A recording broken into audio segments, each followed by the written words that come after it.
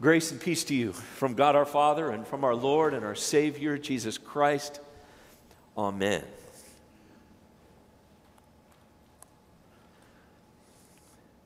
All Saints' Day always evokes very, very strong feelings. It just is one of those things where when you hear the name or in a few moments as you see the name,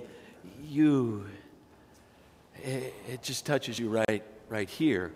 For me in my life, when I read Revelation 7, I feel some of that as well. There's something bigger, something grander, something more going on in the world than just what I can see and feel and touch and taste.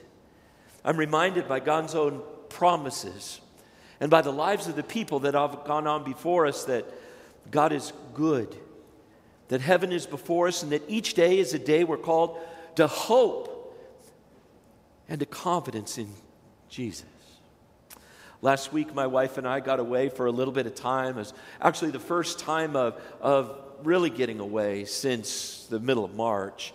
And I don't know if that's because I'm a controlling German Lutheran pastor or it just didn't work out in our calendars or we couldn't figure out where to go. But eventually, we drove to southern Utah. We ate in the restaurants. We were told that if you came from California, you needed to wear a mask. But if you're a guest in a business, it really didn't matter, which was very interesting to us. We were in great wide open spaces. The sky was an amazing blue. After the wind and the cold weather had kind of worked its way through southern Utah and northern part of Arizona,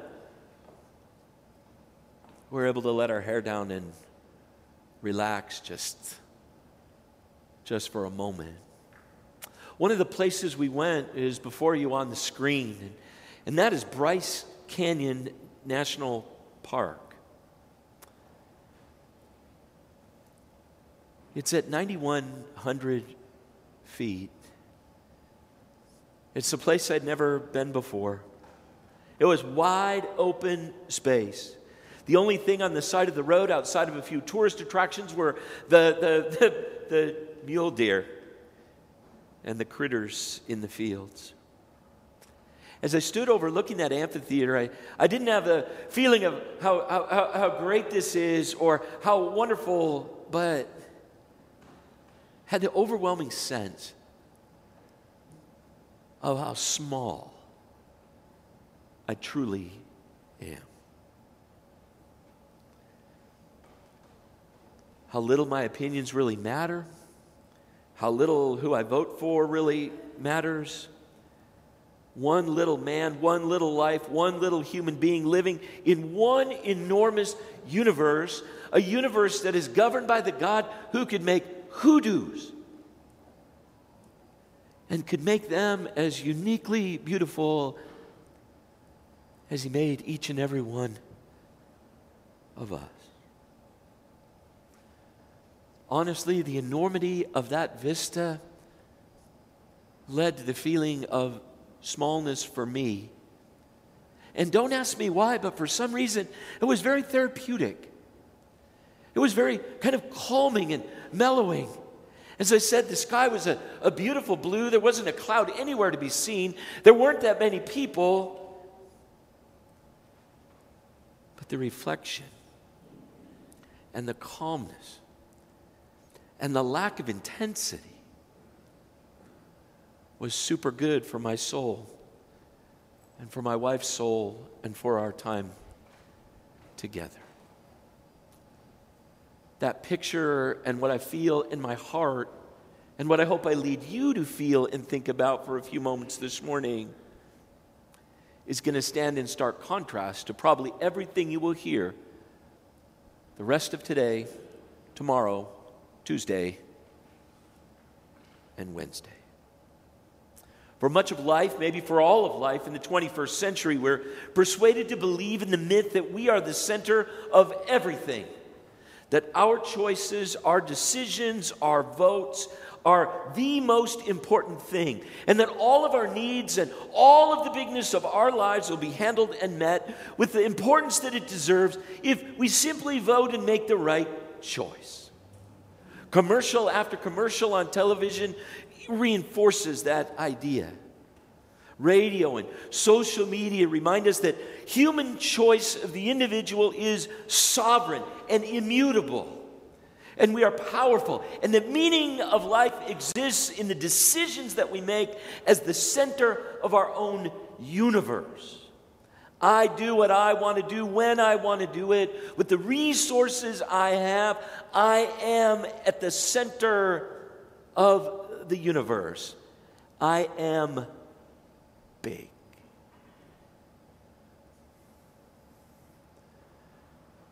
Maybe the reason why we didn't disconnect and get away until last week is that God knew that we needed that feeling of smallness to proclaim a message of the bigness of God before the election of the President of the United States of America. Because both of our scripture readings today fly in the face of a man-centered worldview. And make no mistake about it, we are fighting tooth and nail, day by day and bit by bit for Christians to maintain and to push a Christian worldview that defines what is valuable and what is true and what is beautiful. And God in Christ at the center of the universe, rather than me or you or any king, monarch, autocrat, president, senator, or whatever. The words of John from Revelation chapter 7. After this I looked, and there before me was a great multitude that no one could count, from every tribe, every nation, every people, every language, standing before the throne and before the Lamb. They were wearing white robes and holding palm branches in their hands. And they cried out in a loud voice, "Salvation belongs to our God who sits on the throne and to the Lamb." All the angels were standing around the throne and around the elders and the four living creatures. They fell down on their faces before the throne and worshiped God, saying, "Amen. Praise and glory and wisdom and thanks and honor and power and strength be to our God forever and ever. Amen."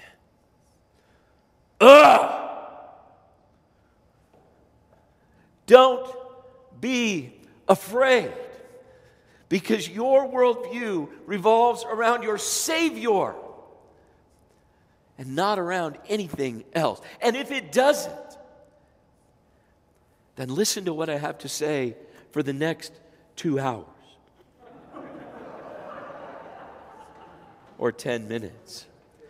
All Saints' Day is the best day to preach and proclaim the goodness of God before the election of the President of the United States of America, because we are reminded how small we are and how big and vast is the love of God for us in our Lord Jesus Christ. On a day that in a week that is painful for some and joyful for others, and for so many others there's an ambiguous in-between, we are reminded there is a bigger reality and a bigger picture going on here that is received through faith in Jesus Christ. Through the Word of God, I am reminding you today as your pastor, as someone who loves you, and as someone who's walked in this community for over 30 years, that there is more going on in Jesus and with Him in the center of the universe than those who don't know Christ could ever hold on to, understand, or perceive.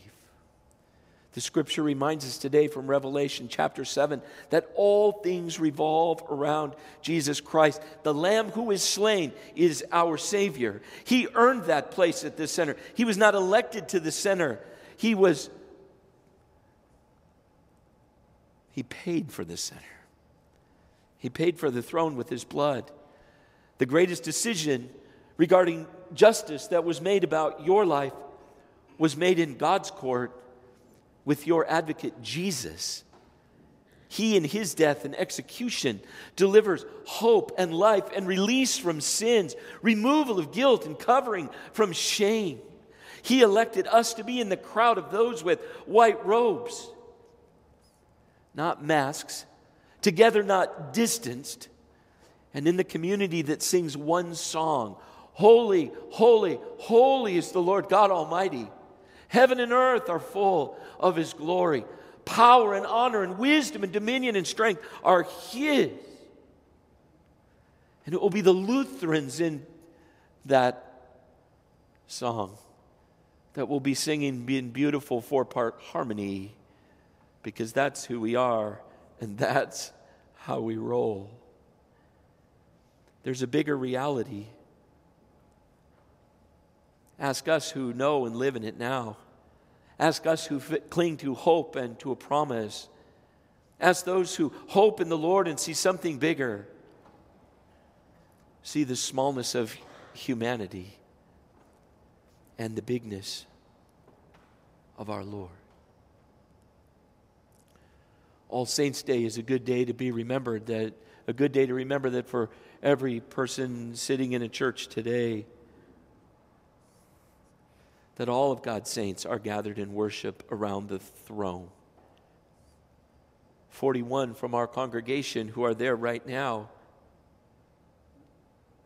who followed the Lord, saw a bigger sense of faith and life than just here and now, and now have what we hope for, the presence with God for them in heaven. All Saints' Day, the saints of God gathered here this morning, gathered on our digital platform. We all hold on to something bigger and eminently better than what we see and hear on this spinning ball of earth day by day. Saints of God who value a belief system and a worldview that is almost categorically opposite than the values of the little world that we live on and live in. In Matthew chapter 5, Jesus preaches the greatest sermon ever preached. He didn't need a speaker and a sound system. He didn't need a video thing. He didn't even need a pulpit. Matter of fact, Matthew writes that when he saw the crowds, he sat down. Because that's what a good rabbi would do, is sit down and draw the people around him. And he doesn't start with a story or a joke, or did you hear the one about the Lutherans that tell you to be quiet in heaven because they think they're the only ones there, do you? Jesus starts with a value system. And a value system that is contrary to the Romans, to the Herodians, to the local powers that be. He provides a system of thinking and being and doing that transforms every part of life because it removes humanity from the center and puts Christ at the core. Matthew records that Jesus puts this worldview before the people that day in these words: "Blessed are the poor in spirit, for theirs is the kingdom of heaven. Blessed are those who mourn, for they will be comforted.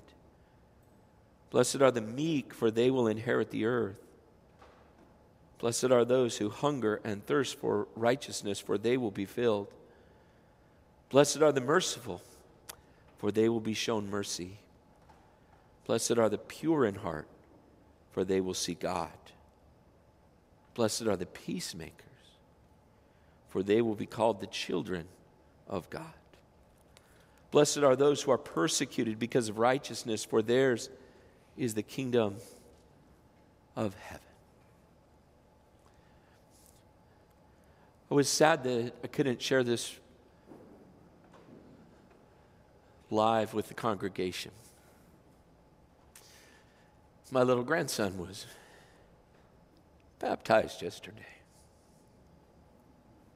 How appropriate is that? A great-great-great-great-great-great-grandson of Lutheran immigrants who came to the States in 1842 from religious persecution in Germany. Came not to become rich, which no one ever did except my Uncle Hubert, but came because they saw something bigger in the United States of America, the freedom to be able to worship with the confession of Christ. That was everything to them. How appropriate it is that Crew Timothy Klinkenberg was baptized into something bigger on Reformation Day 2020. He is in that crowd of saints, all who have been baptized into Christ. Picture taken by one of my friends sent to me right after the service, who said, "I can't stop crying." What a powerful, powerful thing. Neither Crew nor his grandfather were baptized into the center of the universe. But in baptism, along with all the saints, he was attached to Jesus and connected to the center of all things by the one who redeemed him by his body and blood. And so Crew is baptized, as you and me are, into a value system and into a worldview and a way of looking at things that the world looks at and says, you got to be the dumbest people I have ever seen. You're all a bunch of sheep, you crazy Christians. We say, no, we are not sheep, but we belong to the Lamb, who is at the center of the throne. And the things that are important to you, world, like power and manipulation and deceit and control, we value a poverty of spirit. We value those who mourn. We value meekness. We value a hunger and thirst for righteousness. We value purity of heart. We value peace and those who make it. We value times where it's not easy for us because we find resiliency and strength in those times of persecution. We rejoice in the bigness of God and the smallness of humanity. And so our call as Christians is to the kingdom of heaven, a kingdom of comfort, a kingdom of transcendent peace, an inheritance and satiation delivered in the righteousness of Jesus. We live in a kingdom of mercy. We live in a kingdom where we see God in our community. And we are children of the Lamb who sits on the throne, and members and heirs of a kingdom that's infinitely bigger than what is seen on our small earth. Paul reminds us in the book of Ephesians something important to hold on to this week, maybe more than any other week for a long, long time. And that is that God has put everything under the feet of Jesus. He is big. We are small. He is eternal. Our lives are passing. He is our Savior. And we belong to Him. We are His. Our whole lives are in His care. And this morning we rejoice that He calls us what we are and what He has made us. We are all His saints. Amen. Amen.